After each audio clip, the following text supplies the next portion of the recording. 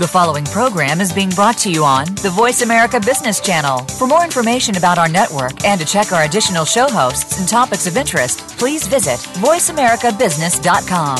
The Voice America Talk Radio Network is the worldwide leader in live Internet talk radio. Visit voiceamerica.com. The views and ideas expressed on the following program are strictly those of the host or guests and do not necessarily reflect the views and ideas held by the Voice America Talk Radio Network, its staff, and management.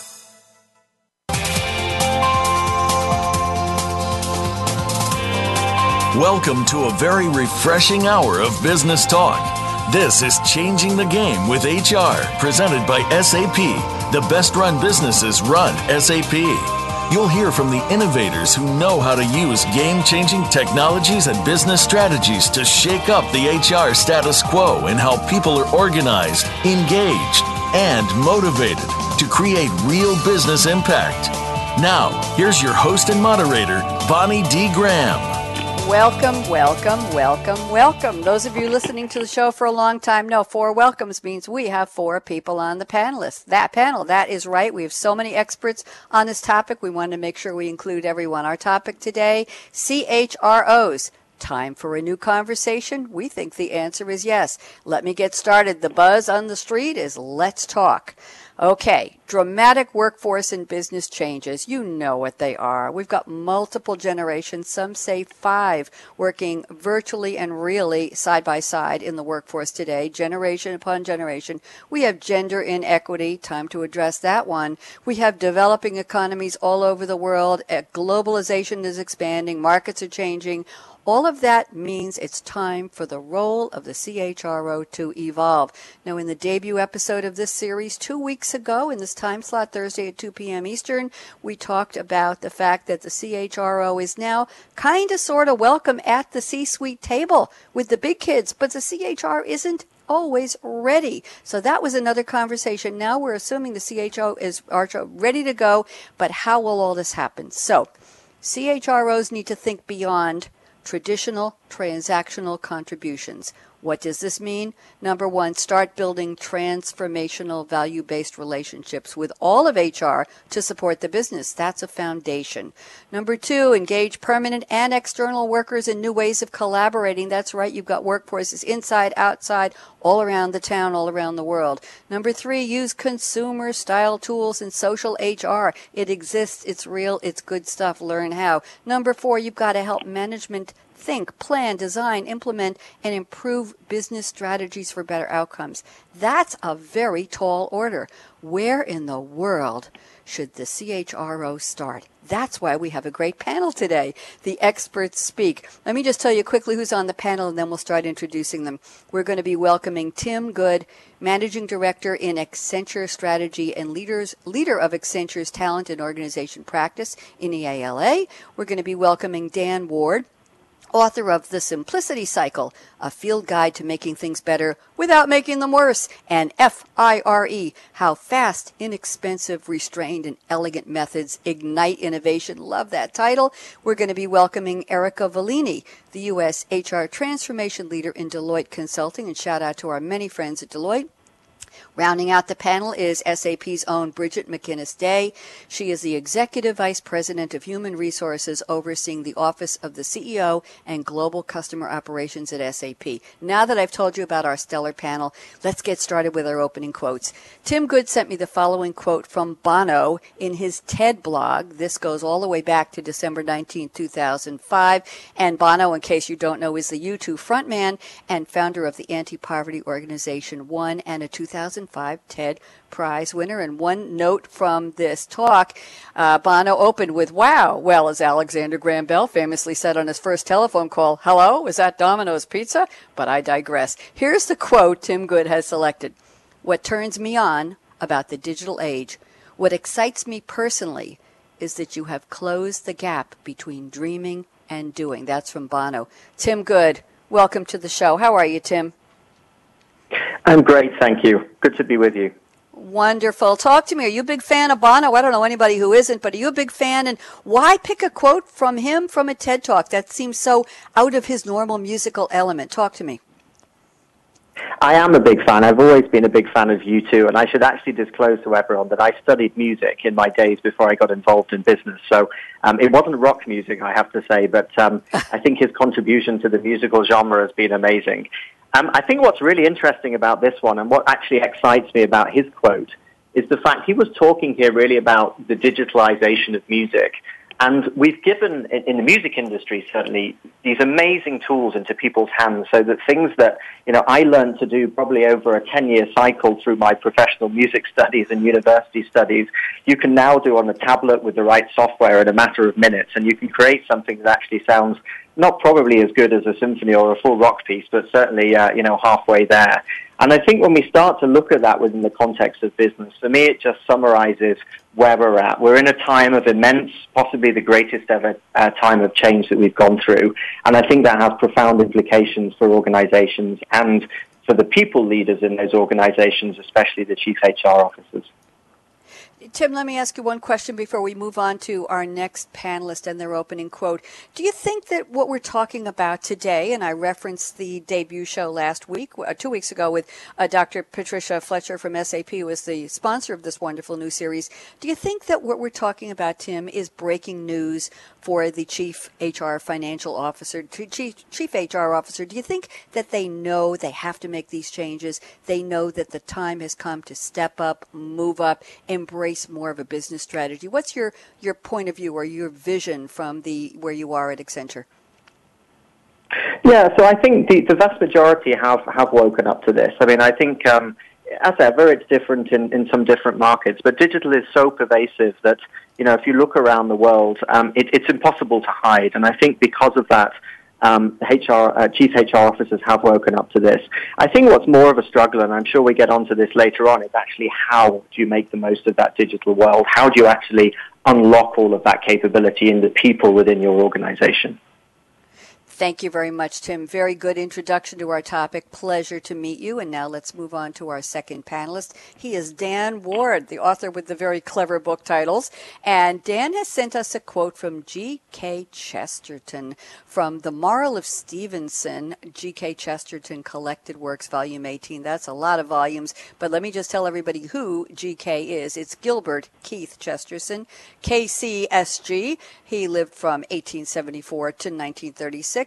He was an English writer, poet, philosopher, dramatist, journalist, orator, lay theologian, biographer, and literary and art critic. He's often referred to as the Prince of Paradox. I'm going to stop right there. Otherwise, I think we'll take up the whole show talking about this man. And here is the quote Dan has selected. Men rush toward complexity, but they yearn for simplicity. Dan Ward, welcome. How are you today? Hey, I'm doing great. Thanks so much for having me on the show. Oh, we're delighted. So talk to me. You a big fan of G.K. Chesterton? I'm a huge fan. I can't say I've read all 18 volumes, but we certainly could spend the whole show just talking about him. He had something to say about almost every topic. So tell me, how did you pick that quote for today? We're talking about the CHRO. This is a term that didn't even exist when Chesterton was alive. He passed away in 1936. So what would he say if he knew you were using this wonderful, very, very interesting and very concise quote, which is yearning for simplicity? That's what he's embodying in this quote to talk about the CHRO. Dan? Oh, well, I'd like to think he'd be tickled by the idea. And like so many of his quotes, he just perfectly encompasses a really big truth, and that is, we have a complicated relationship with simplicity. So I think it's so fascinating that our philosophers and our poets, our spiritual leaders, and our user interface designers, unanimously, all of them universally hold up simplicity as a desirable thing, something to be cultivated and pursued and provided in the things we make and use and design. But despite that consensus, our natural inclination so often tends towards complexity, to making things more complicated even than they need to be. So in my writing and in my work, I try to help people deal with that fact, that we hold up simplicity as an ideal, but we nevertheless have a ravenous appetite for complexity. And just being aware of that paradox and then figuring out ways to deal with that and to make better decisions in that space is really what I like about his particular quote. Thank you, Dan. And in my opening, which was a little more lengthy than usual, but we had so much to talk about what the CHRO needs to do, building value-based relationships that are transformational, not transactional, engaging all workers in new ways of collaborating, on and on. Do you think if a CHRO is listening to this show, and I know many of them are around the world today, you think they'd say, damn, there's a lot of complexity in there? Or do you think they'd say, oh, that's simple, I can just simplify it and make it all happen? What do you think their response would be to his quote in this context? Yeah, so I'm an engineer, but I've quickly discovered as I got into working in this space that engineers aren't the only ones who deal with complexity. Dentists deal with it, HR professionals deal with it, lawyers deal with it. So I think it really is something universal, which, again, Chesterton is just brilliant at coming up with these universal truths often stated in paradoxes. And yeah, clearly the HR folks have a lot of complexity to deal with, and a lot of what I try to do is help them deal with it. Thank you very much. Pleasure to have you on. And now let's turn to our third panelist waiting patiently. She is Erica Volini, Volini, U.S. HR Transformation Leader in Deloitte Consulting. And Erica has selected a quote from William Arthur Ward, who lived from 1921 to 1994. Nice long life there. And he's one of America's most quoted writers of inspirational maxims. Just a little background. Ward wrote more than 100 articles, poems, and meditations that were published in such magazines as the Reader's Digest, if anybody's old enough to remember that. I think it's still around. This Week, The Upper Room, Together, The Christian Advocate, The Adult Student, The Adult Teacher, The Phi Delta Kappan, Science of Mind, Sunshine and Ideals, and his column Pertinent Proverbs has been featured in the Fort Worth Star-Telegram, etc., etc. Here is the quote Erica has selected. The mediocre teacher tells, the good teacher explains. The superior teacher demonstrates. The great teacher inspires. Beautiful quote. Erica, welcome. How are you? Thanks. Doing well. Thank you for joining us. Talk to me. Interesting quote. I had never heard of William Arthur Ward, and glad I have. So how come you picked this interesting quote for our topic about CHROs and a new conversation today? I picked it for one reason only, and that's the word inspiration. Because I think that HR really has an opportunity to do something different than it's ever done before, given all the disruption that's happening. I think the objective is way more than having a seat at the table. It's much greater than having a strategic impact on the business. I truly think the opportunity is for HR to take the lead, and the CHRO has to be in front of that opportunity, really as the leader of the organization. And the bold CHROs we're seeing right now are the ones who are standing up and saying, I see where we need to go as a business, and I am going to be a role model for where the business needs to go, and I am going to truly inspire them to get there.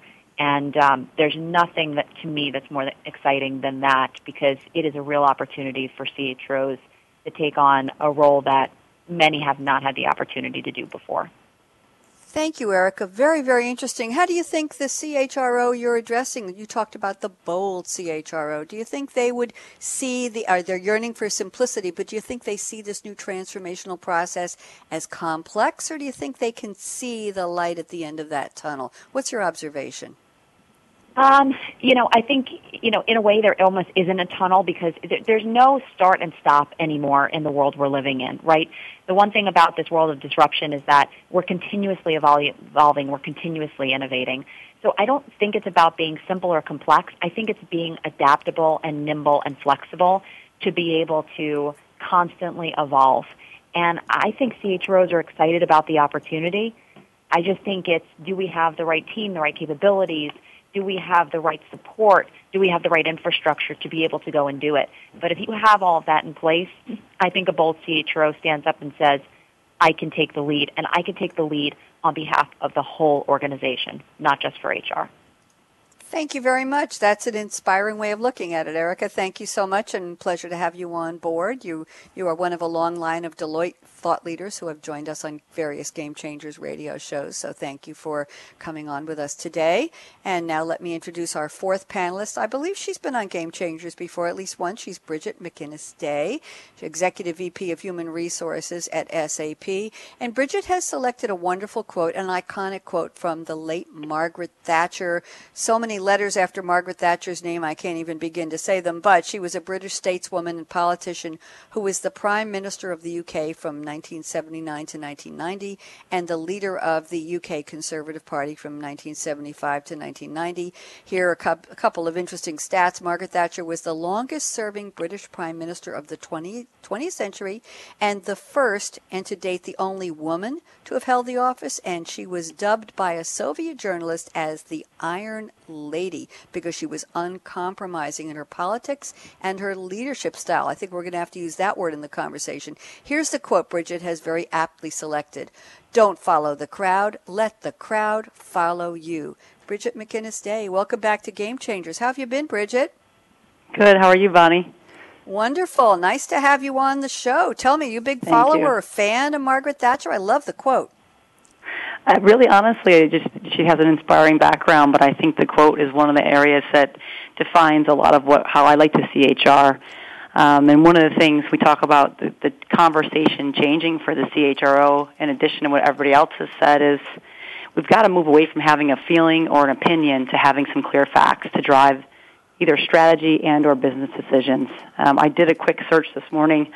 I looked out on some of the different job sites because I've gotten a feeling lately that there's a lot of turnover in the CHRO positions, either whether the customers we support or the people I know out there. And I saw over 500 CHRO jobs on every single site, and one had over 2,000 senior HR jobs that are open. So there's definitely a lot of change going on, and I think this topic today really looks at how the businesses are asking for something different, and it's time to change. Wow, that's a lot of jobs, Brigette. I know. My goodness. That we could do call Patty Fletcher right now and tell her we're not going to talk about the challenge. We're going to talk about how do you get one of those jobs and what does your resume need to look like. Is that good news or bad news, Brigette? Does that mean that people who held a position are no longer in a position to do it? Does it mean people are fleeing? The rats are leaving the ship. What do you think? Just because I looked this morning, I haven't digested it, but my quick reactions, I'll be honest, is, wow, that's a lot. And I started to see some changes out there. I'm starting to see some patterns. I thought, let me get bigger data to see if it makes sense. I think one thing is CHROs are deselecting companies or management teams that aren't going to be able to have that more strategic transfer of HR topics or people focus. And or business leaders and CEOs are realizing if you don't have a really strong leader in HR and a department, it can erode your business. So I think the smartness is coming out on both ends. Wow. Thank you very much. Very, very interesting. Good panel, good opening, and now it's time for me to give you all a break before we go to break. Tim Good, you're up first. Love to know where are you calling from, what time of the day or afternoon or evening is it? What's in your cup today, Tim? We'd love to know a little bit about you. What do you love to drink? And if it's not in your cup right now, what are you planning on drinking after the show? Tim Good. Hello, everyone. Again, it's Tim here. So I'm calling in from Germany this evening, and it's just coming up about 1:15, 8 p.m. at night. So I'm probably at the different end of the day to some of you, unless you're listening on the World Wide Web, in which case you could be in any time zone. I've actually got sitting in front of me here a local drink called an Apfelsaftschorle. For those of you that don't know, and apologies for my German, I'm originally from the UK. It's actually just apple juice and carbonated water. There's no alcohol in it, I promise. Why do I like it? It's refreshing. It's got that natural mixture of sugar, plus, bubbles at this time of night, and a bit of water is always good for the hydration. So hopefully that's going to keep my voice operating and keep my brain working over the next part of the show. We have no doubt your voice will be working and your brain will be working along with it, Tim. Thank you very much. Appreciate you joining us. That sounds like a bubbly thing to drink. Let's talk to Dan Ward. Where are you and what drinkest thou, Mr. Ward? Hey, so I'm normally based out of Boston, but I'm in Washington, D.C. at the moment, doing some work down here at the National Academy of Sciences. But I'm a distance runner and a conference speaker, so hydration is super important to me. It affects my physical and my mental performance, so I'm drinking water. I'm a simple guy and tend to drink a lot of water. I'm with you, kid. I'm not a simple girl, but I tend to drink water, too. I'll tell you why in a few minutes. Thank you very much. Erica Volini, where are you, and what are you drinking? What are you planning to drink? Well, that's interesting. I'm actually in Boston, where I am not normally. I'm actually out of New York, but usually traveling across the United States to all my clients. I would say 6 months ago I would have been drinking a venti non-fat caramel macchiato from Starbucks, but I have just quit those. I'm actually not a coffee drinker, believe it or not, but I loved that drink because it masked the flavor of coffee and had a lot of sugar, which I've now decided is not good for me. So I am also drinking water right now. This is part of my detox off of the caramel macchiatos and pretty much what I try to drink this point forward. You are very brave. I admire you. Giving up the sugar is just, I don't know, that seems the hardest part of all. I've tried. Let me know what your method is if it works, Erica. Thank you very much. And Brigette McInnis-Day, where are you calling from and what are you drinking today or later, Brigette? I'm calling here from our Newtown Square headquarters in Pennsylvania, and I'm drinking Earl Grey tea with milk and honey as usual, but I'll tell you, Erica, I love the caramel macchiatos. They're very addictive.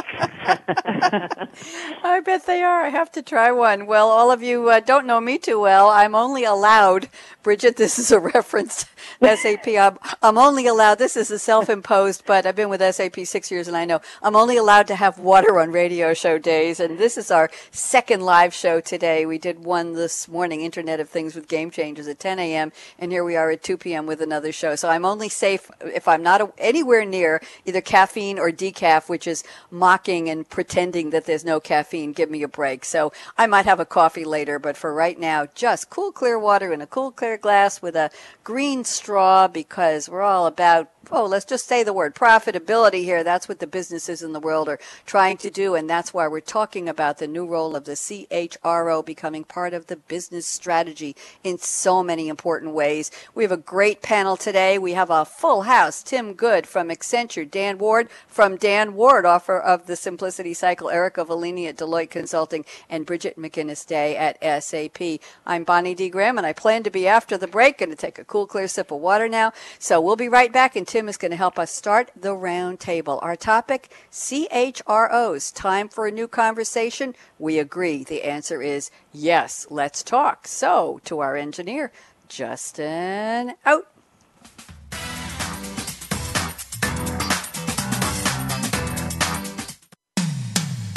When it comes to business, you'll find the experts here.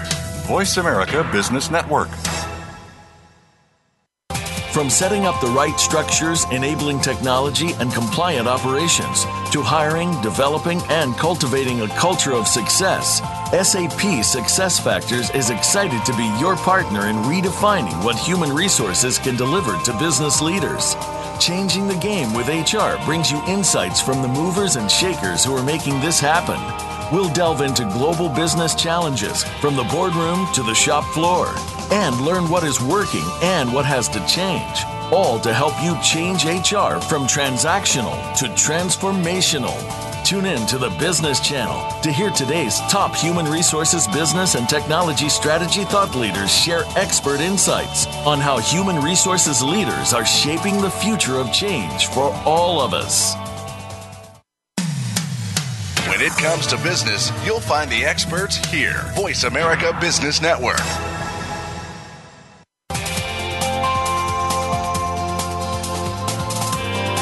You're listening to Changing the Game with HR, presented by SAP.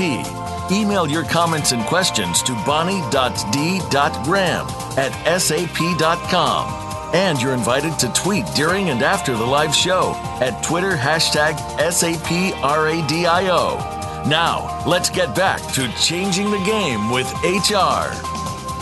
Here we go. And by the way, just a shout out to Dr. Patricia Fletcher, Patty Fletcher, to those of us who know her well at SAP. She's tweeting her heart out here, and we are going to ask Patty to start using the hashtag SAP Radio. So we see all of them. She says she's listening to SAP Radio. Agreed. The data about, this is for you, Brigette, the data about open jobs represents an incredible challenge and opportunity for the CHRO. Patty is tweeting alongside of me. So let's get started on our roundtable. And Tim Good, we're going to kick off this part of the show with a topic from your list.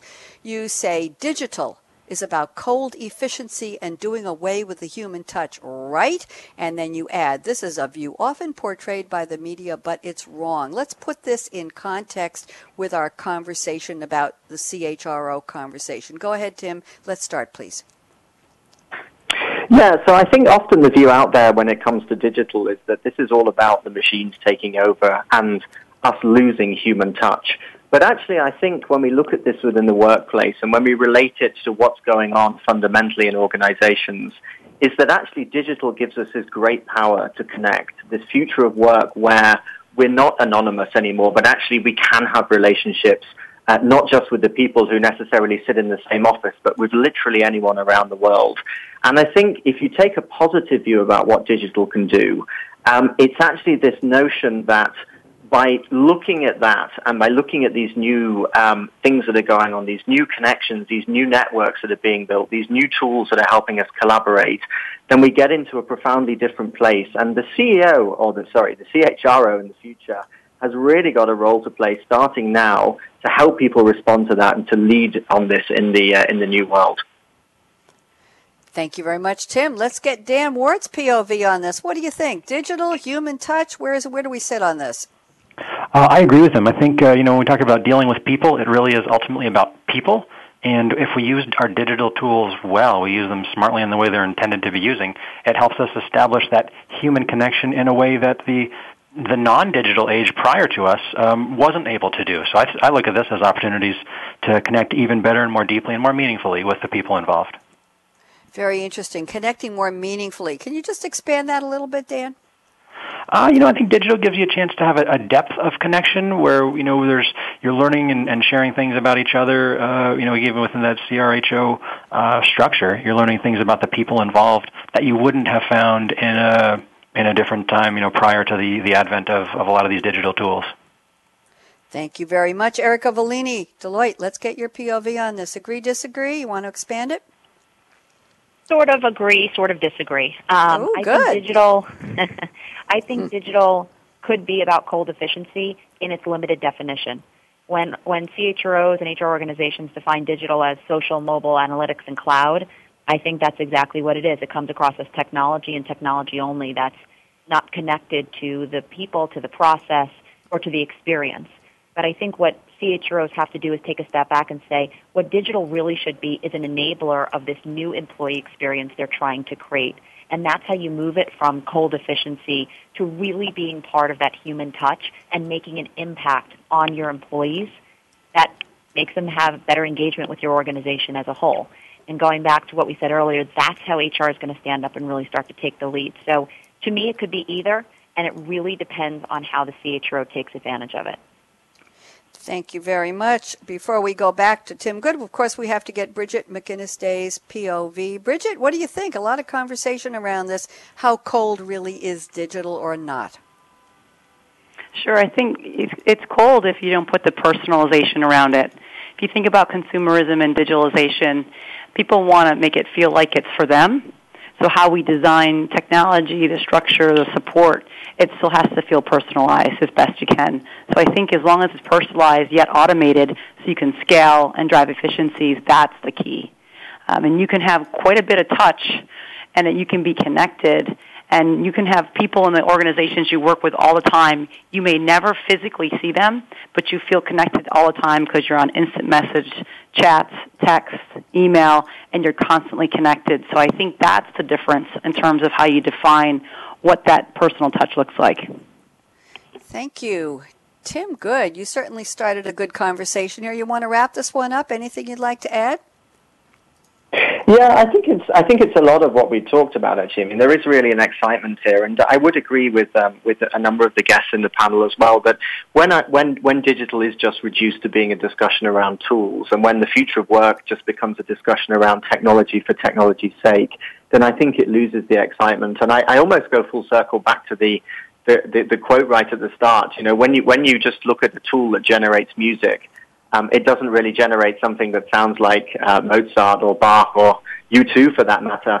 But when you actually, interpret that, make connections with it, play with it, create with it, innovate with it, then it gives you something that really is exciting. And I think that's exactly the passion that we're trying to find in organizations in the future as well. Thank you very much. Dan Ward, I'm looking at your notes, so many interesting places to go. I'm going to give you a choice. We can talk about simplicity is not the point, making things better is the goal, or we can talk about teams that value speed, thrift, and simplicity tend to outperform teams that don't. What's your preference, Dan Ward? So let's go with the first one. The simplicity is not the point. Good. Okay, let me just read a little bit. Then you say making things better is the goal. Making them simpler is sometimes, but not always, the key to improvement. In a lot of situations, we actually need to make things more complicated. That's a surprise coming out of your mouth. Dan Ward, tell us more. I think where a lot of simplicity advocates and simplicity gurus go wrong is when they overvalue simplicity. They kind of overstate their case. I think a lot of times simplicity can be perceived as cold or sterile or inadequate, and sort of similar to what Tim was saying about digital. If we use it wrong or if we use it badly, if we do simplicity sort of for simplicity's sake, we end up with something that is really inadequate to our needs.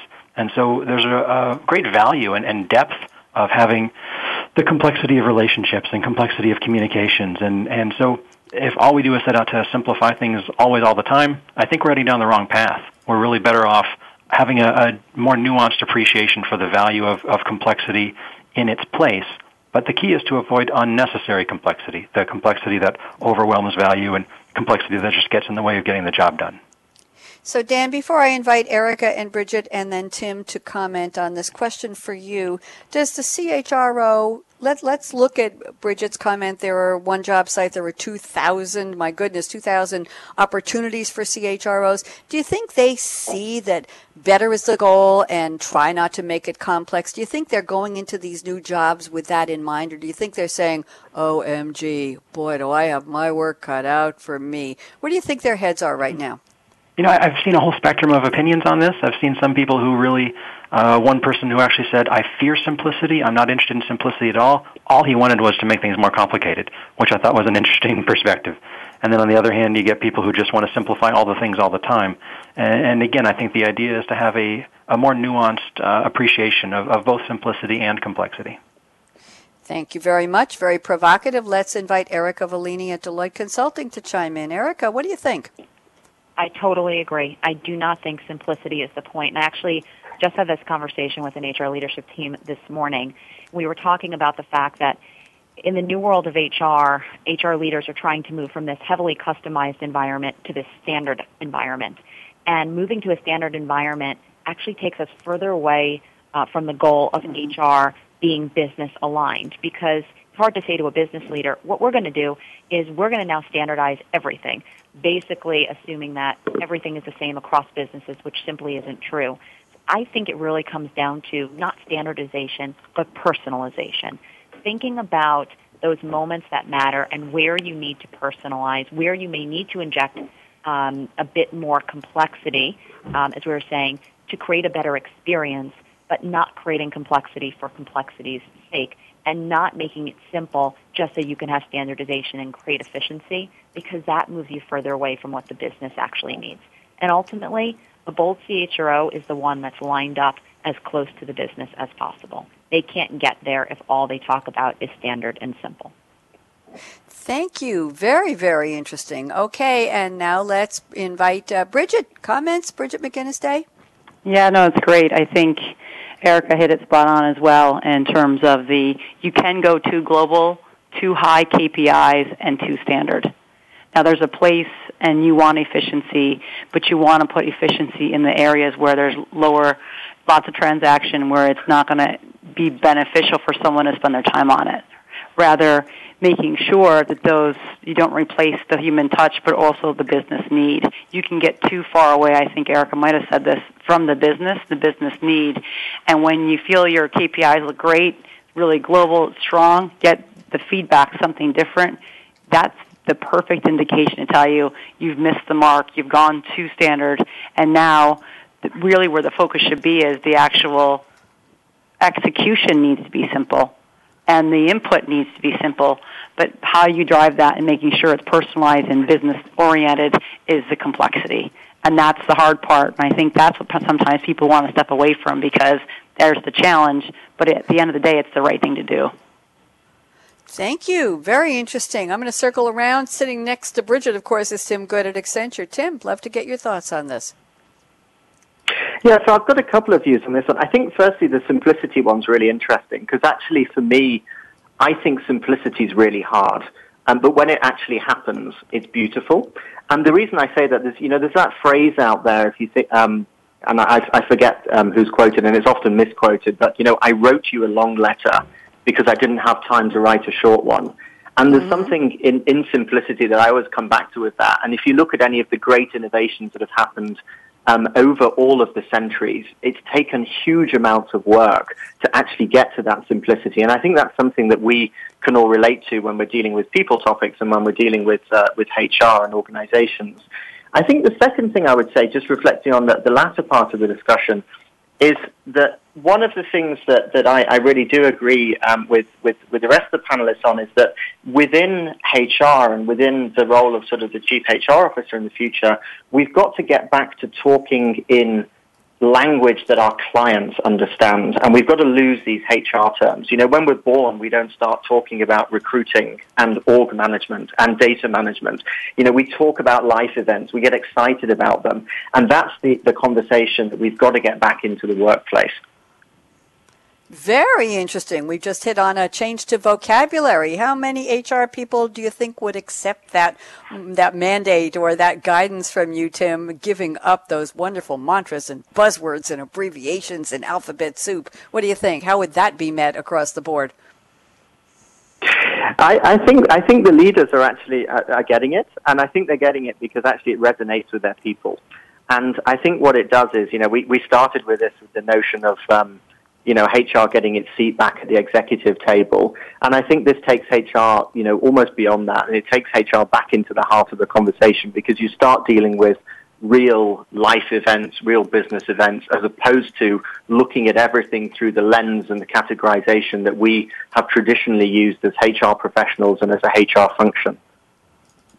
Thank you very much. Dan Ward, I think you started this one on our key word in this part of the conversation, simplicity. Why don't you comment on what your co-panelists have shared? Any comments, thoughts, feedback?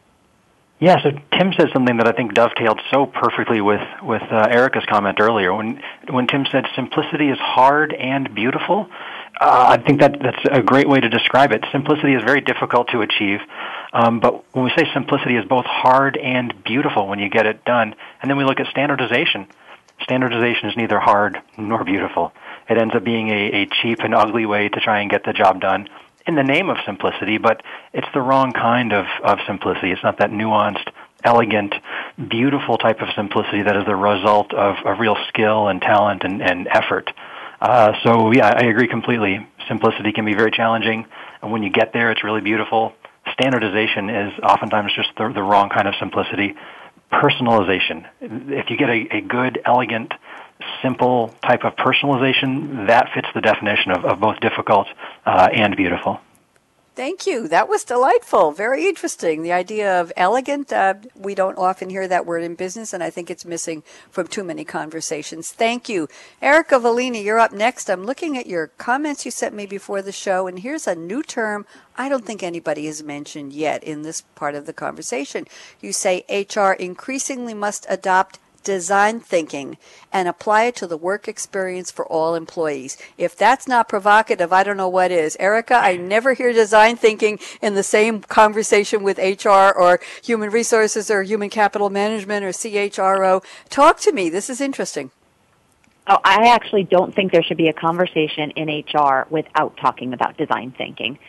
What design thinking really is, and it's such a great opportunity for HR, it's the ability to rethink the end-to-end process that exists today from an employee experience standpoint.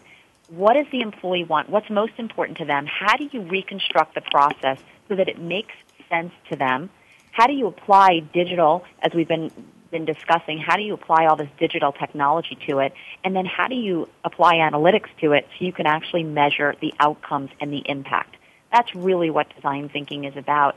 And as you think about some of the processes in HR, think about onboarding process, right? All of us have probably gone through that in one organization or the other. It's usually complex, lots of steps involved, lots of paper forms, doesn't really make sense. You're asking a lot of questions. That's the classic example of where design thinking can be applied. How can you reimagine that process so that you're collecting information through technology up front before the employee starts? And how can you allow them to collaborate with other individuals so they can really hit the ground running on day one and maximize their productivity to the organization? That's what design thinking is about. I would challenge HR and any CHRO, is there a process that exists today that can't benefit from using design thinking to make it better and much more impactful to the employee and to the organization as a whole? Thank you, Erica. Very, very interesting. Brigette McInnis-Day at SAP, love to have your thoughts on this one. Is this new to you, or are you using this already in your work at HR? So definitely for SAP, that's a big area for design thinking, especially from one of our founders with Hasso. So something that's been used for many years for us. I think, yes, design thinking can be very impactful, and I think what's important is it brings out in people better ideas, better solutions. And I think what's interesting and what HR should think of when they do this, though, is bring in business leaders into these topics, other types of business leaders besides HR, because if you just do it within HR, you're going to get the same thinking most of the time. And I would urge people to bring in people who actually use and consume the services so that the design thinking is more robust and you really push the boundaries. And sometimes I bet you HR teams might not like that. So I would say that you've got to open it up to many different constituents before you're going to get a good outcome, especially when you approach design thinking for HR. Thank you. Tim Good, let's keep this going. Love to hear your thoughts. Please, design thinking and HR, are the marriage made in heaven or a good engagement? I believe it's a great engagement as well. So I love the innovation that's coming out of design thinking, and there's probably not a leading organization that I'm working with today that's not starting to think along these terms. And I think it comes back to a lot of what Erica said and Dan said and Brigette said as well, which is it is about this personalization.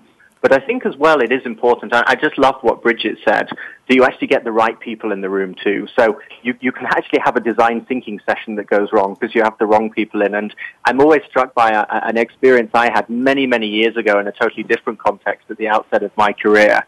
And it wasn't a design thinking workshop, but it was a traditional workshop, and we were looking at how stakeholders interacted with a particular contact center environment. And all of the discussions we'd had were actually with the younger element of the workforce. And we realized that in the case of the client's core business, the actual core customer group was at the older end of the spectrum. And we had this fundamental design flaw in everything, which is that we relied on people having a touch-tone phone.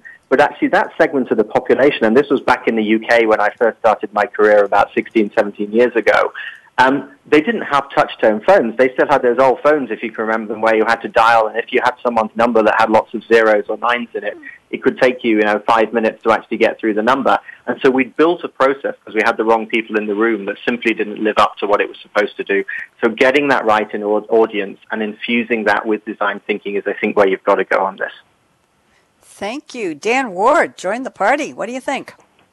Hey, I'm a huge fan of design thinking, and in fact, one of the principles in my first book is that none of us, whether we're an engineer or a writer or an HR professional, none of us can design anything without revealing our values. So if we value simplicity, we will do the hard work of simplifying the things we design and make and use.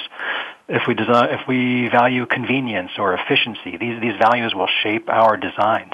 And so design thinking helps bring this concept to the forefront, right where it belongs, so that we can have these conversations about what are our values, how should they drive our designs, or in reverse, what do our designs reveal about our values, and maybe we should re-examine or reassess what our values actually are and what they should be.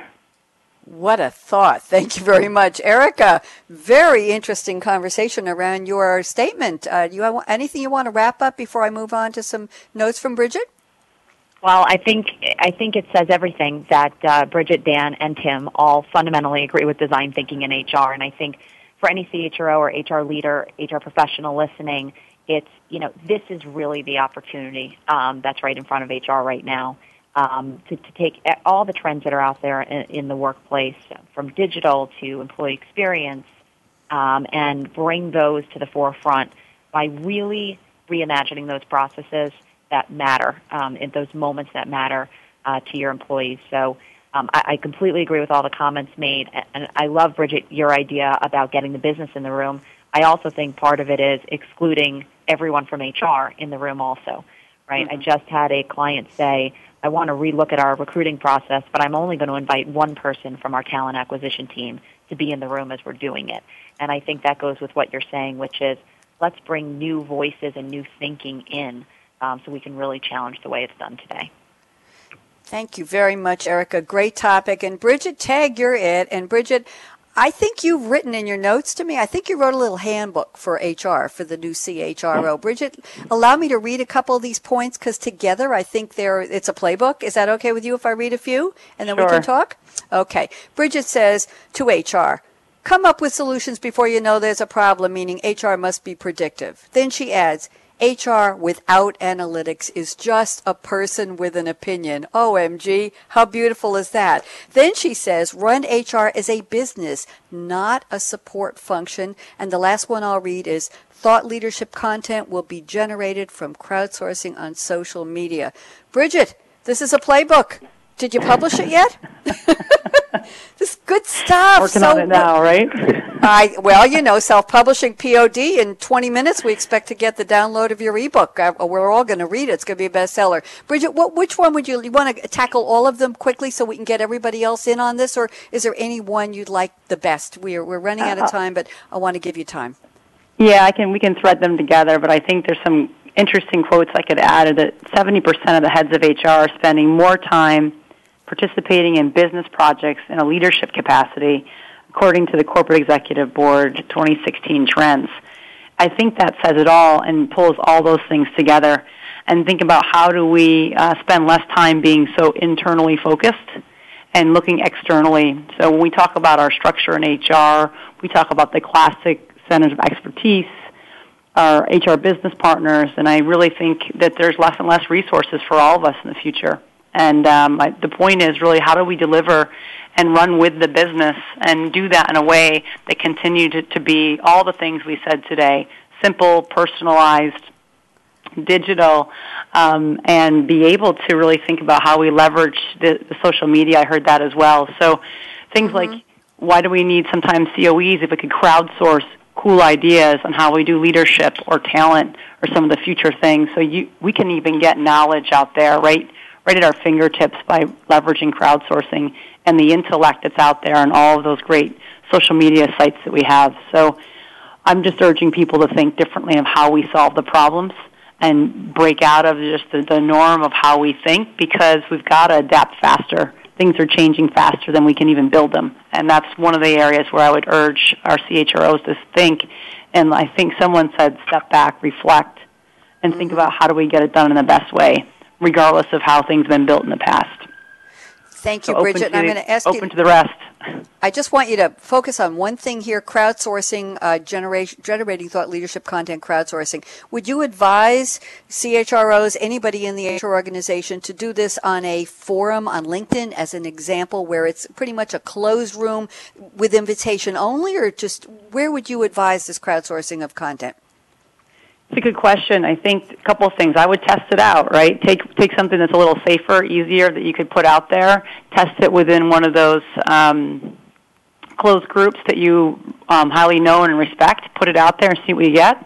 And then I think that some bigger ideas that are just more that would reach out beyond that group. Put it out to everybody and see what you get, because of the fact that, like the design thinking, if you broaden your reach, you'll get such a variety of opinions. It'll give you completely different inputs that will probably bring out a better solution than you could have thought of in a closed group. Thank you. Excellent. Tim Good, I want to get you in here. We're almost at the predictions round. We're actually there, but if everybody could just add one or two sentences, we're going to go to Tim and then Dan and then Erica, and then we will give you each about 45 seconds for predictions. Tim, thoughts on what Brigette just added, our playbook? Yeah, I love the statements in there. I really like the one about bringing solutions rather than, reacting to problems. And I think the stretch for all CHROs is actually to stop sort of this complaint about not being at the top table. And I always reflect on what someone once said to me. I was sitting at with one of my former mentors, and I said to him, years ago, how do I become a partner in my organization? And he just looked at me with this funny look, and he said, Tim, be one. And I think I put that same stretch to HR. If you want a seat at the top table, go and sit at the top table. Go and bring those solutions to the top table. Wow, if you want a seat at the top table, go and sit at the top table. I love that. Dan Ward, let's get your thoughts quickly on what Brigette added and shared. So I love the line about HR without analytics is just a person with an opinion. I think that's so true and so important to understand. I would put a little caveat on there that it's easy to make our analytics more complicated than they need to be. So we want to have a small, simple, elegant set of analytics that are really insightful and relevant to the problems we're trying to solve. And don't think that just by piling more and more data into our analytics that we're going to get a better result, or that just one or two data points is going to do it either. We don't want to oversimplify that. Thank you very much. Erica, I have just a couple seconds for you, and then we're going to get a very quick prediction from everybody. Thoughts, Erica? I think crowdsourcing is everything. HR building a sense of community, both internally and externally, is critical for growth. So I think that's an incredibly important point. Thank you. Let's circle back to Tim Good. And Tim, I can give you, we're 4.5 minutes from the end. I'm going to give you 45 seconds for predictions. I still love the year 2020. It just sounds so cool, but it's almost here. So Tim Good, look into the crystal ball at Accenture. What do you see that will change about this conversation? It could be simple as we won't use the term CHRO anymore, or HR or design thinking will be, getting the ABs instead of the DTs. Dan Ward, you're up. 45 seconds. Go. So when Henry David Thoreau wrote about simplicity in the mid-1800s, it's because his world was so complicated. But things are much more complicated today than they were back in Thoreau's time. So my prediction is that simplicity has been a challenge for a long time. It will continue to be a challenge. Things will continue to get more complicated, and we will continue to have to deal with that. Thank you very much. Tim Good, are you back with us? Want to get your predictions? I'm back with you. The line just broke there. I think we'll have stopped talking about digital. It'll just be a way of life. And for HR, I actually kind of hope we have stopped talking about HR. We're talking about people again. And I'm going to come up with a phrase, elegant personalization. If we've got this right, then that's what the people agenda will look like in 2020 or 2025. Wow, elegant personalization. We have to capture that one. Patty, we got to copyright that one. That's going to be the title of Tim Good's new book. Well, Bridget's writing hers. Erica Volini, Deloitte, 45 seconds. Oh, I give you a full minute because they work very quick. Predictions, please, Erica. Go ahead. Very generous. Yeah, I think innovation's going to be everywhere. I think we'll see a ton of automation. I agree with Tim. I think digital is going to be just a natural part of our world. I think the HR competencies in the future will be radically different. I think we will see HR will stop saying HR needs to be a seat at the table because they'll be there, they'll be embedded in the business, working on the business. I actually think we'll see a lot more rotations of HR and business professionals because it's going to be so necessary for HR to understand the business in depth, but for business to also understand HR and the people impacts so that they can actually maximize productivity and move the company forward. So I just see a continued emphasis and collaboration between business and HR, and I really see innovation challenging how everything HR works. For me, I see an HR world filled with virtual reality where you're able to use the latest technologies to engage with prospective and current employees and really up the game on the employee experience. Thank you, Erica. What was your prediction focal point? What's the date when HR will have that seat at the table? Any year you're thinking of? Oh, I think HR has a seat at the table now. I think that they need to have a voice at the table. And for me, some HR organizations are there now. I think if they're not, they have to try to get there in the next 1 to 2 years. Otherwise, they're going to fall way far behind. All right, so I'm going to put in the predictions by 2018. We'll just leave that loose here. Thank you very much. Bridget, I saved a full minute for you, just shy of a minute. Predictions, go ahead. Thank you. Mine is workforce analytics will explode. We're going to go from helpful insights to really pure business imperatives on strategy and decisions. Most of our HR or CHRO colleagues have what I call HR superpowers. You can feel it, the pulse of the people, but now the workforce analytics is going to give you the facts, it's going to give you the business case, and it's going to help leverage you explode for the future. Thank you very much. I have to do a special shout out to all of our panelists. You've all been tweeting while you're talking. This is good. That's like eating broccoli, chewing gum, walking downstairs and saying hello at the same time. I'm a big admirer. I've been tweeting while I'm talking too. Tim Good at Accenture. Wonderful to meet you. Thank you so much for your insights. Dan Ward, all the best. What's your next book going to be called, Dan? Got a title yet? Titles are the hardest thing for me. I don't have a title for number 3 yet, but I'm working on it. We'll keep an eye out for that. Erica Volini at Deloitte, please give a shout out to, we have Carla Neal and we have Amanda Bush and so many wonderful people. And Deloitte is always welcome on our shows, as is Accenture, of course. Brigette McInnis-Day, lovely to connect with you again. And a shout out to the woman who started this series with me, who sponsors it, Dr. Patty Fletcher at SAP. It's time for me to give my call to action. So whatever seat at the table you're sitting at, and by the way, shout out to Justin, our engineer at the Business Channel. Thank you for getting us on the air and keeping us there. Okay, here's my call to action. Fasten your seatbelt. I think the CHRO who are applying for those jobs, Brigette, they might need a seatbelt. It's going to be quite a ride. What are you waiting for? Go out and think about innovation, personalization, human touch, design thinking, all that good stuff. Get that seat at the table, claim it, and speak out. The bottom line, go out and be a game changer today. Talk to you soon. Bye-bye.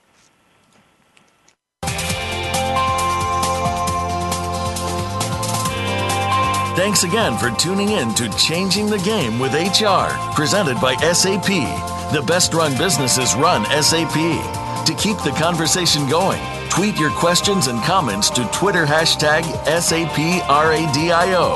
Please join host Bonnie D. Graham again Thursdays at 11 a.m. Pacific, 2 p.m. Eastern Time on the Business Channel. We wish you a positively game-changing week.